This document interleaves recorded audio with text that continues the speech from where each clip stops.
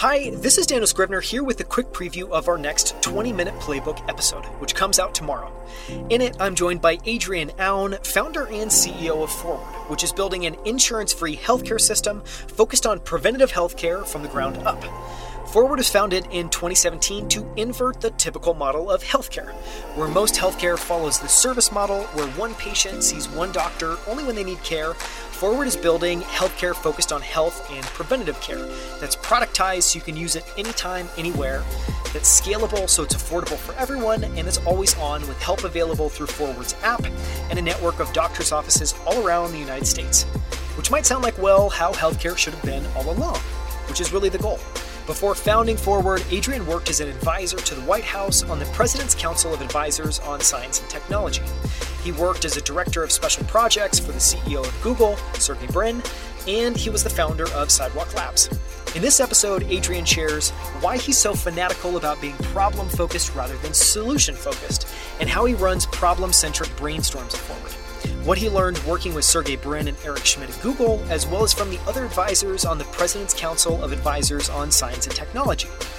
He shares why he thinks modern fitness wearables are broken, and why he thinks we need tools that tell people what to do with their data, not just the data itself. He shares why he loves the book Factfulness by Hans Rosling, and so much more. Here's one of my favorite moments from it. Tune in tomorrow to listen to the full episode. I want to start by asking about what you've been fascinated by recently. You know, we talked in the last interview about your kind of problem focus. One of the questions I always ask, I'm really excited to hear your answer, is what you've been intrigued by lately. What can't you stop thinking about? It can't be anything. So one of the things that I spend a lot of time thinking about is in Silicon Valley today, we spend an enormous amount of time working on what I like to think of as the low-hanging fruit, right? Like we always go after the problems that in some ways are the easiest to fund, the easiest to execute. I think the YC guys are going to hate me for saying this, but I look through the YC batch of 500 companies and I frankly fall asleep. I'm not saying that those companies aren't going to be like, real businesses. I think some of them are, but I fall asleep.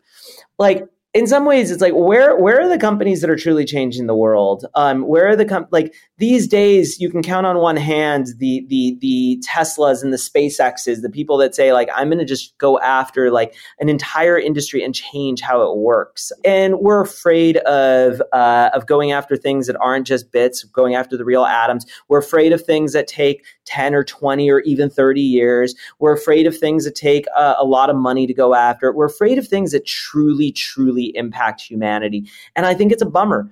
Now, one of the things that I spend a lot of time thinking about is how can I take industries and make them go exponential, right? One of the most fascinating things about when you look at the SpaceXs and the Teslas is that they're taking industries that you don't think of as exponential industries, and they're fundamentally making them go exponential, right? We took rockets. Rockets were roughly kind of going along incrementally, and now you can look at the pace of innovation, and it's literally taking off. No pun intended. You can look at automotive, and literally, Tesla for 17, 18 years was underestimated, and then overnight, just boom, starts to go exponential. At Ford, we're trying to do the exact same thing with healthcare. We ask ourselves, can we get healthcare to 1 billion people? Literally. Kaiser's 75 years old. They have roughly 11, 12 million users. Like they can be going another 500 years. They'll never get to 1 billion people, right?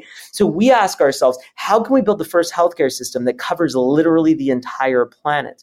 But why are we not asking ourselves this for every industry? Why does this not exist for food? Why does this not exist for education? Why are we not doing this? And this is one of the things that I think is kind of the lost art of Silicon Valley. So I've been spending a lot of time trying to wrap my head around that.